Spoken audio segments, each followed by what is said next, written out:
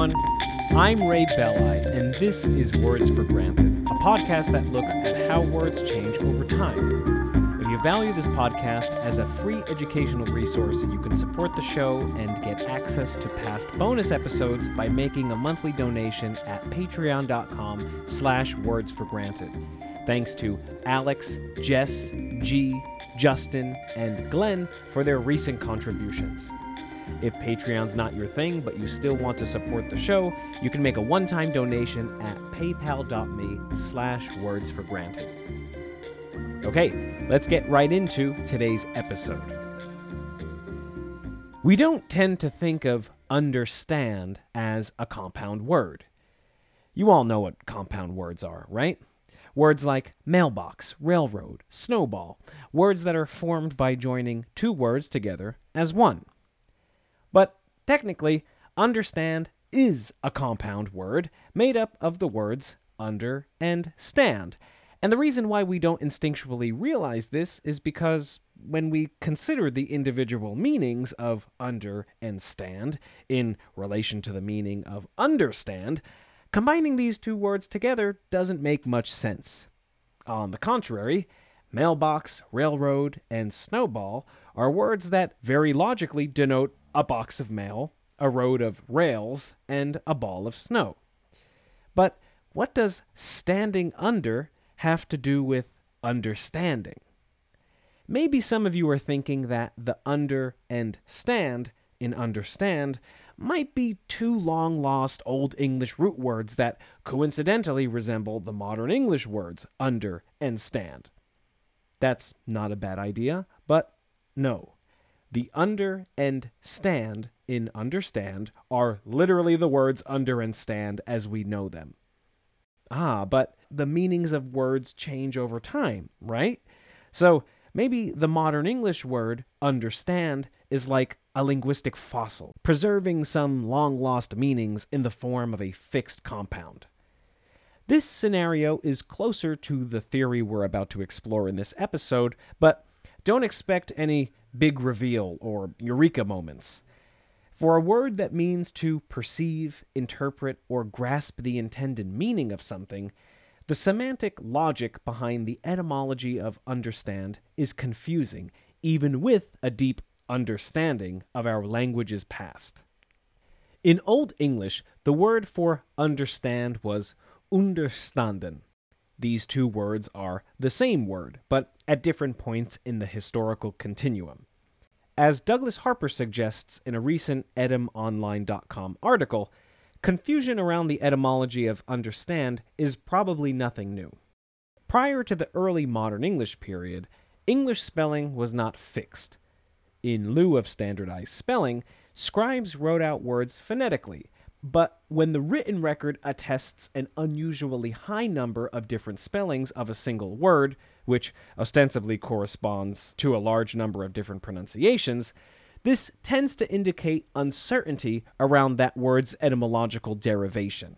This fact is relevant to us because by the Middle English period, scribes were spelling the word understand in a lot of different ways. Since this is a podcast, you can't see what this range of spellings looked like, so I'll just read aloud a few of these variations. Note the various shades of vowel and consonant sounds in these examples.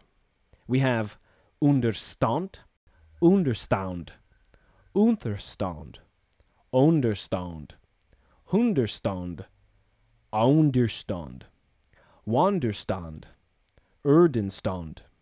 In contrast, the spellings/pronunciations of under and stand as words unto themselves have a relatively low level of variation, which again very likely implies that Middle English scribes and everyday speakers alike probably didn't understand that understand or understand or wanderstand were actually compound words comprising under and stand.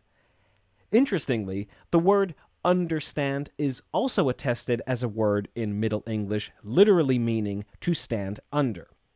Now, this sense of the word lacks the many spelling variations we just mentioned, which perhaps reinforces the point just made about scribal confusion. scribes understood the etymology of understand when it meant to stand under, but not when it meant to comprehend or grasp the meaning of something, because, to return to the main question at hand here, what does standing under have to do with understanding? Let's start our investigation by considering the historical meanings of the individual words under and stand.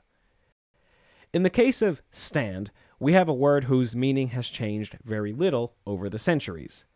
The Old English standen meant to be on one's feet, to remain firm, to occupy a place, to resist attack. All of these meanings can be neatly attributed to the modern English word stand as well. As for under, the Old English under did indeed mean beneath or below, but it also meant among, between, or even in the presence of. This suggests that we could literally interpret understand as meaning among stand or between stand. Now, at first glance, words like among stand and between stand are no more logical constructions than understand, given what understand means and what it always has meant.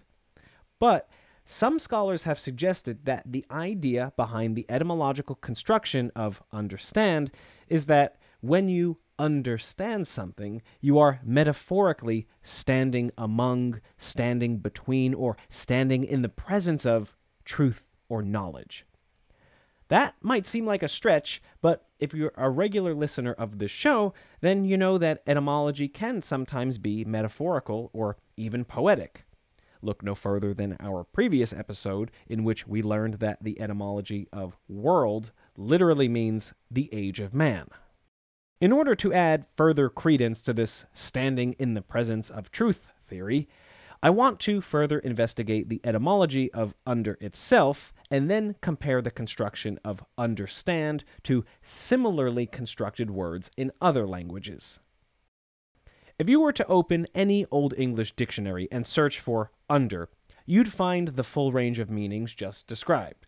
But even though both beneath/under and between/among have historically been understood as two senses of the same word, some scholars have suggested that there were actually two distinct unders in Old English. In other words, these unders were homophones, or words that sound the same, with two distinct meanings and two distinct etymologies. Because Old English scribes spelled words phonetically, and these words ostensibly sounded the same, there would have been no way to tell these two words, these two different unders, apart. Thus, Old English scribes and generations of scholars after them have perceived a single polysemous under, when in fact we may be dealing with two separate unders. The sense of under that you and I are familiar with, the sense meaning beneath or below, can be clearly traced back to a Proto-Indo-European root word reconstructed as ndar, which meant under. That root passed into many other Indo-European languages, its derivatives often remaining close to its original meaning. In Latin, it produced the prefix infra, meaning below, which is found in the English word infrared, as in infrared light. Infrared light is light that has a frequency below that of the color red. It's also the root of the word inferno, which today means a big fire, but originally referred to hell. In Christian cosmology, hell is often depicted as a place of fiery torment, which explains the modern sense of the word, but it is also depicted as a netherworld, or a place below the earth and the heavens, hence the original sense of the word. Now, according to some linguists, the second sense of under found in Old English, but no longer in modern English, the sense meaning between, among, or in the presence of, they think this sense of the word derives from a different Proto-Indo-European root word reconstructed as enter, which meant between or among. If this theory is correct, it suggests that in the Germanic branch of the Indo-European language family tree, the pronunciation of this root word enter shifted to under and eventually under, becoming homophonous or same-sounding as the separate word under, meaning beneath or below. The majority of Germanic languages attest a version of the word under that has both of these senses, suggesting that this shift in pronunciation occurred during the Proto-Germanic period before the splintering off of the Germanic daughter languages. For the record, that Proto-Indo-European root word enter also passed into Latin, producing the verb intrare, meaning to enter, and the prefix inter, meaning between, among, within, or during. Of course, the words enter and the prefix inter both have come down to us in modern English. I'd like to take a moment to tell you about the Lingoda Language Sprint Challenge, an intensive 2-month language learning program that you just may be able to participate in for free. So, what's Lingoda? Lingoda is an online language learning school taught by professional language teachers. They offer 24/7 live classes in German, Spanish, French, and English, including business English, so you can learn according to a schedule that's convenient for you. One of the things that I like best about Lingoda is that you can customize your learning experience within their curriculum. Let's say you're in the beginner Spanish course, but you already know the alphabet, you already know como estás, mucho gusto, etc., then you can skip over the very beginner classes and start with the ones that suit your personal level. I myself am in the beginner Spanish course, and that's exactly what I did.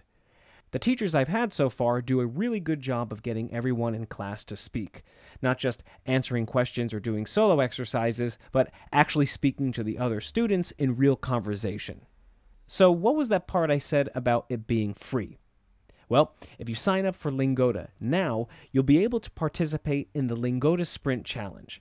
If you enroll in 15 classes per month for the next 2 months and attend all of your classes, you'll get 50% cash back from your enrollment fee. If you enroll in 30 classes per month for the next 2 months and attend all of those classes, you'll get 100% cash back.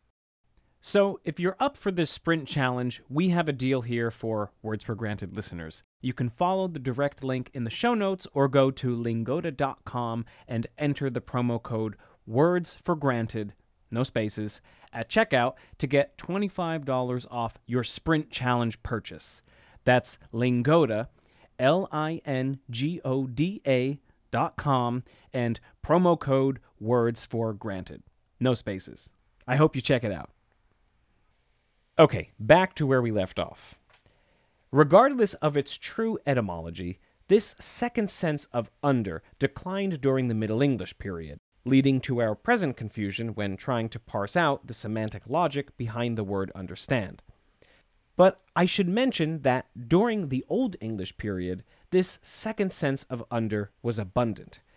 This is evident in the sheer number of compound words in which it appears as a word-forming element.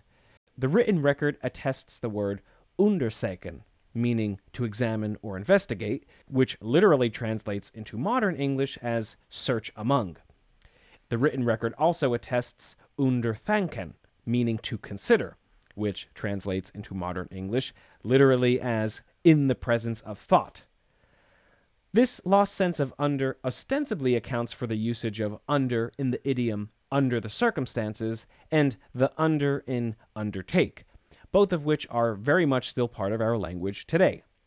The semantic logic behind the examples I just gave is pretty straightforward, with the exception of undertake.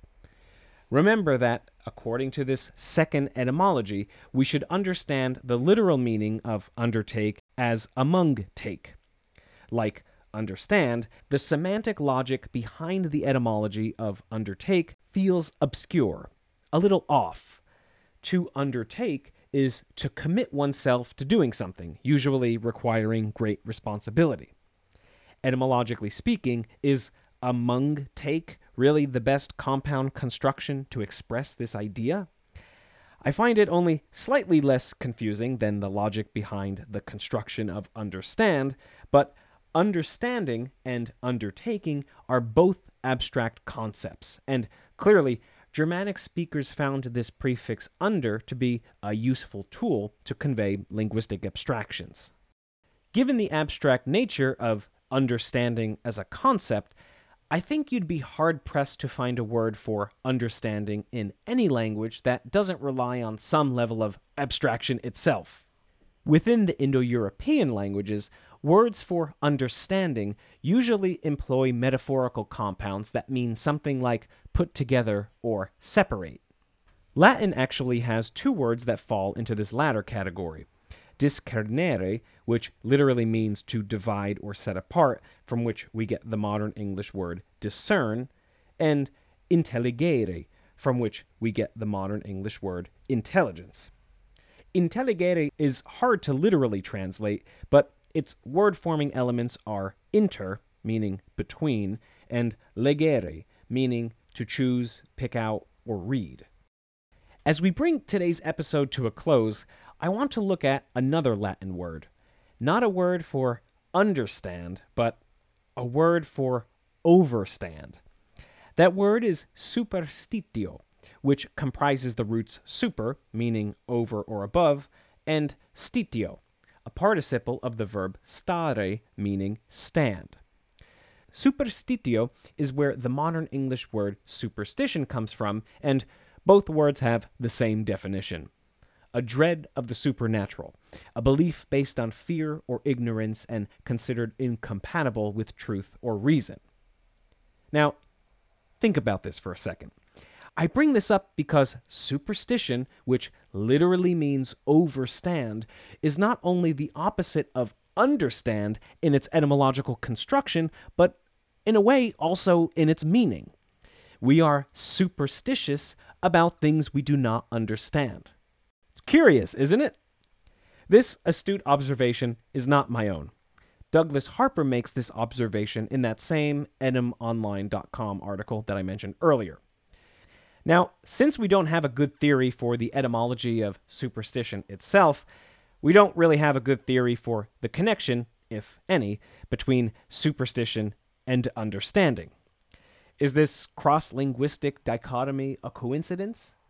Maybe, but the fact that it exists at all says something about the suggestive and metaphorical power of standing.